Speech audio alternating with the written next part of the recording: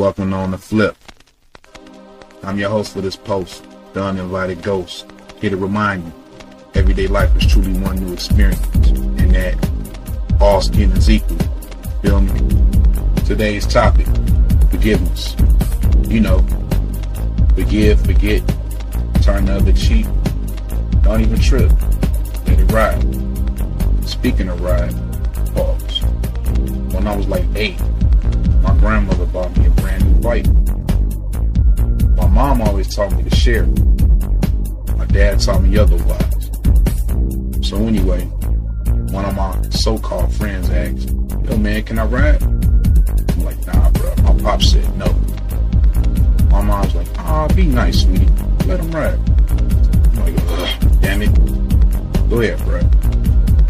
So he was gone for like 10, 15 minutes. He only lived a couple of houses down. So I knew he'd be back. But the question was, when? So fast forward. Here he comes walking my goddamn bike down the street. I'm like, what the hell? So I asked him, "Bro, what happened?" He goes, "So yeah. See, what happened was, I rode it through the schoolyard." I'm like, "The schoolyard? The fuck? With all the rocks and broken glass?" He goes, "Yeah, sorry about that, man. Both of my goddamn tires were flat." I wanted to whoop his ass right then and there. That's when my mom walked back up. She goes, "Oh no, what happened?" I'm like, "Man, my tires are busted. It's all his fault. I told you I shouldn't have let him ride." She goes, "Baby, I'm sorry about that. I'm so sorry. Quite sure it was a mistake." I'm like, "Mistake or not, he never should have got on the bike in the first place." But anyway, a couple of days went by. Things kind of blew over. I ended up down at his house. I was still pissed beyond belief. So, no doubt, revenge was in the back of my mind. Not to shit on him and his family, but they didn't really have much.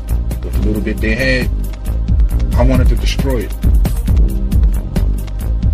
Funny thing about life, I didn't even have to. In no time, he got back what he put out. With me, everybody gets one. See, before the bike shit had even happened, he stole something.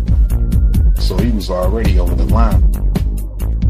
I could be your best enemy or your worst friend. Choose one, but make it count. He chose the latter. Not to get too specific, but some shit happened with him and his family. And I buried the hatchet, so to speak. And I ended up giving him half of my wardrobe for the place where he had lost. He came back to school trying to front me out. You know, he got cool with the bullies. They approached me at recess, like, "Yo, give us your lunch. Man, what's up with them shoes? Let me get them shoes. Let me get this. Let me get that and the third." And I'm like, "Man, fuck y'all." He's like, "Fuck who?" And I'm like, "Really, bro? You of all people, you trying to take my shoes? You already got a pair of my shoes on right now. Matter of fact, that's my shoes, that's my pants, shirt, and even my brush in your hand." So they're like, "What? What are you talking about?" He's like, "No, no, it's not." I'm like, "Yes, it is." What he didn't know, I've always written to call my name on all my property. So if it comes up missing and I approach you about it, just give it back. No harm, no foul. He chose otherwise. All this could have easily been avoided. Like I said, everyday life is truly one new experience. That's why I always try to find a life lesson in any and every given situation. Did I forgive him? Of course I did. Over time. But on the flip, I never forgot that shit. And I certainly didn't appreciate it. It's whatever though. I'm out. Y'all be cool.